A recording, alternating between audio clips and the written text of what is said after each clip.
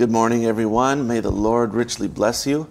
Thank you for listening in to our live podcast. I'm Jason DeMars. I want to remind you, if you have any questions, prayer requests, or testimonies, please let me know. Just want to remind you, we go live on YouTube, Facebook, and Twitter every morning, Monday through Friday, that is, not every morning, but Monday through Friday at 7:30 a.m. Eastern Time. So that's 4:30 on the West Coast and in Arizona, and that in Central Time, that is at 6:30 a.m.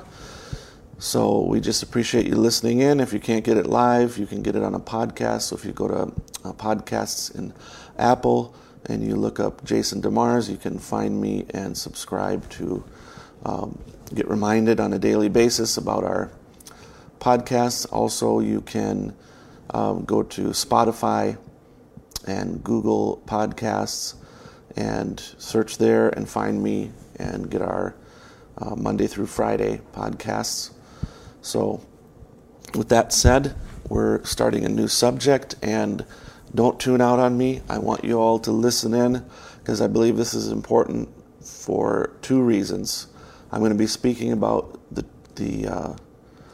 training of ministers, and I believe this is important for everyone because there's principles in it that apply to all of us as believers in our interactions with one another in our lives, but it also goes beyond that. It's discerning, also helps you discern a true servant of Christ and a false servant of Christ. And so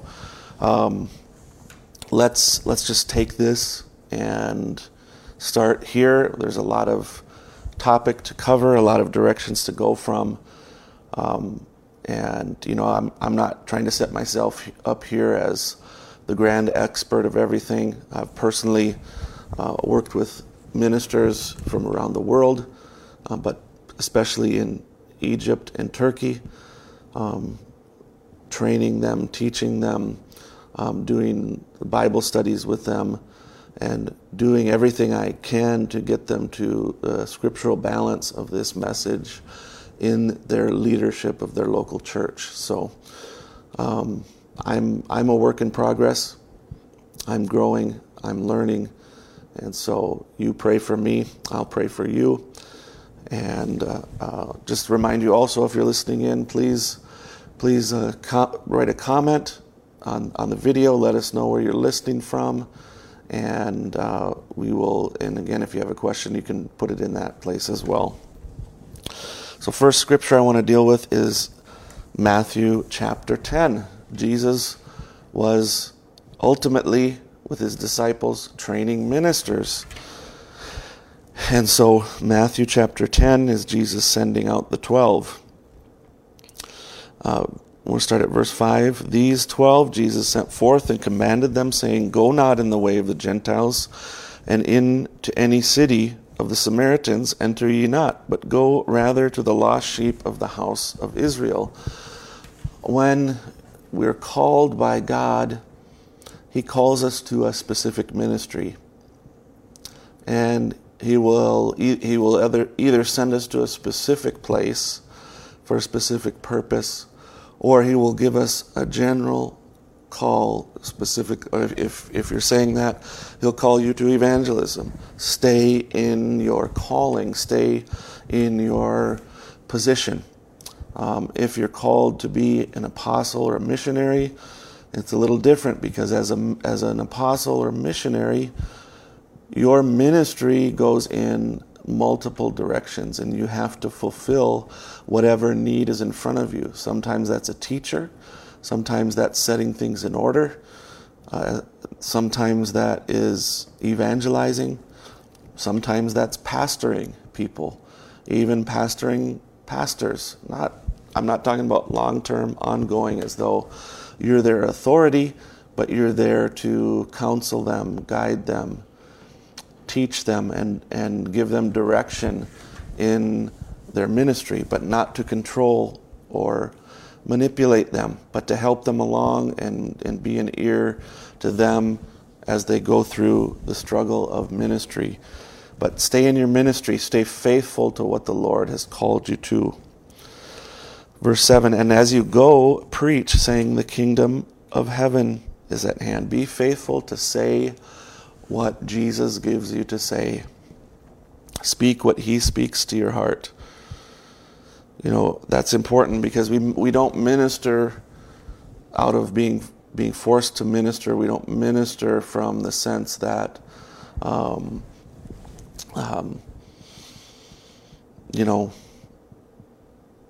let me get this thing and give it to the people. We minister from overflow. We get filled up with the words that Jesus puts in our heart, and that just begins to overflow to the people with a heart of love and compassion. Verse 8, heal the sick, cleanse the lepers, raise the dead, cast out devils. Freely you have received, freely give. God is a supernatural God. And all parts of the fivefold ministry are meant to operate in the supernatural realms, praying for the sick. It's these signs shall follow them that believe. It's not just the ministers, but it's the believers, but it's also the ministers. The ministers need to all be operating in the supernatural, as Jesus says here. Now I want to go on. Provide neither gold, nor silver, nor brass in your purses, nor scrip for your journey, neither 2 coats, neither shoes, nor yet staves, for the workman is worthy of his meat. So here Jesus is saying you are to be fed naturally by the people that you're feeding spiritually. So when we go to a place, we put our faith in the Lord. This is a walk of faith. He says when you go, it's not that you need to save up all kinds of money and be in a perfect position where you can start your ministry. No, when Jesus says to go, you go and you trust him to provide for your needs. I remember when I was back in 2011, 2012, the Lord was dealing with me to quit my job at Wells Fargo and go full-time into missions work.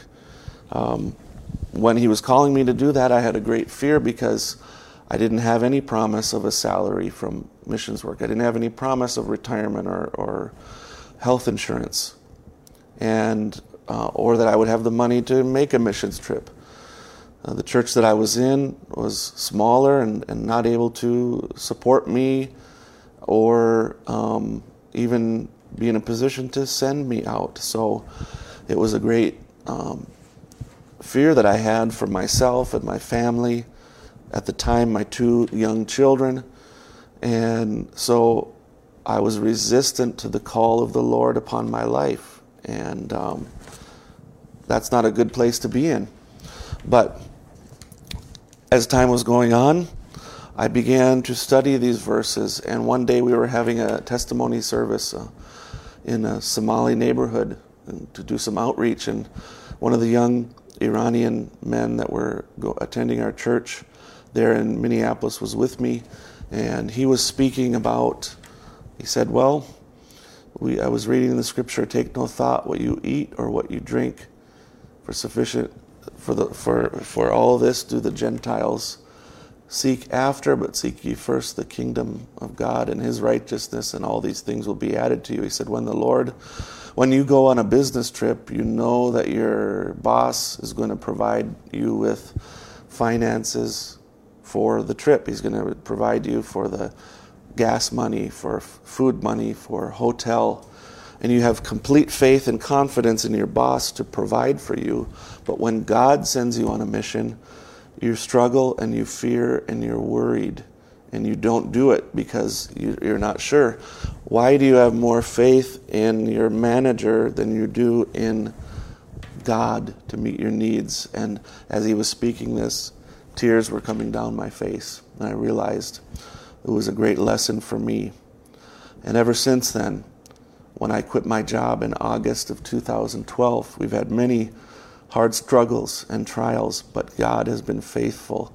He's moved in people's lives to send us support and help us in times of need, and we haven't had to beg or push or ask for help. The Lord has raised up people that help us and that even reach out to us and say, do you need any help? And so God is faithful. And I believe that's what this is talking about. Don't make your decision about ministry based on money. If you make your decision based on, well, if I do this, I'll get the tithes from the people. No.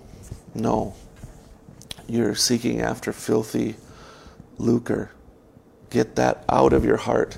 You'll never be able to effectively minister to people unless you have the right heart towards money to begin with.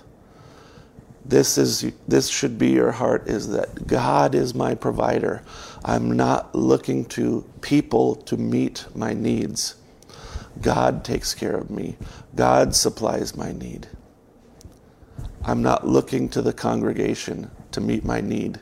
I'm not looking to the congregation saying, you didn't give your tithe, no, you didn't give your tithe, no, you didn't give your tithe. Why aren't you tithing? That makes me sick that a minister would do that. But it happens. Ministers or pastors are keeping track of that and saying, you should do this, you should do that. Run as fast as you can away from that kind of minister. It's completely wrong and unscriptural. You give your tithes and offerings willingly from your heart, not by compulsion from a minister that's trying to control you. No, do not do that. And minister, do not do that. You let God move in their hearts. And you look to God. If you have a need, you get on your knees and say to the Lord, you called me to this ministry.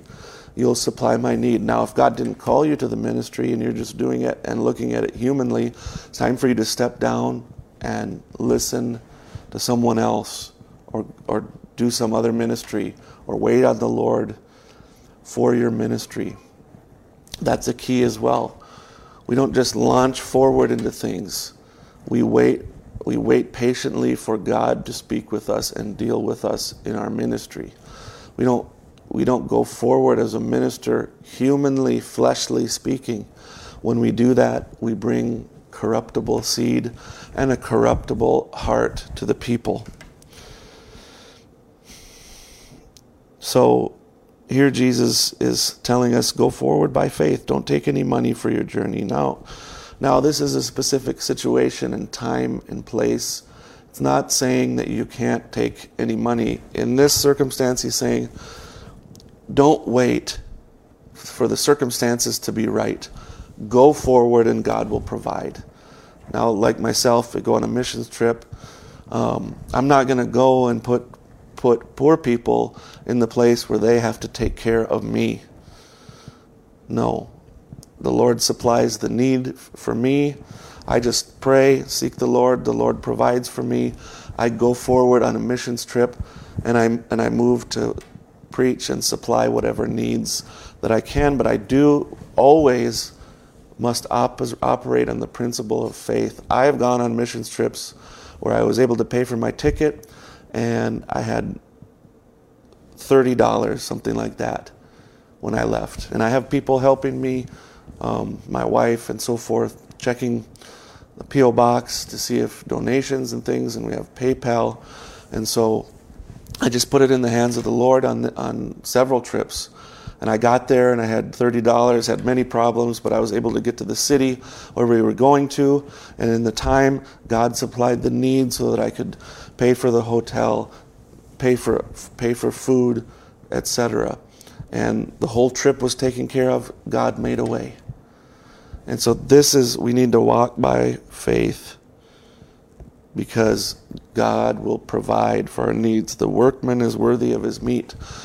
We're not looking to people, though, to supply our needs. We're looking to God to take care of our needs, but God moves through people to take care of a minister's needs. And if you're called, God is going to supply the need. If you're not called, then God is not obligated to you to supply the need. You step down, you get a job, whatever it might be. If you're just fulfilling a position, get yourself a job and work full-time and minister when you're able to through the weekends and so forth. But, the Apostle Paul, even him, went to certain areas and he worked and he supplied his own need. by working, making tents during the day, and then in other times preaching the Word of God. So we don't look down on that. That's wonderful. There's many preachers I know. They're working in different fields, like whether it be nursing or it be construction or doing landscaping, etc. And they're also ministering the Word of God, and that's wonderful. That's wonderful. And if God calls you to leave and go full time into missions work or pastoring, whatever it be, you obey Him and trust that He'll provide for you. Don't look to the people to provide for you. Look to Him. So I went really long this time, but we appreciate your patience, and may the Lord richly bless you.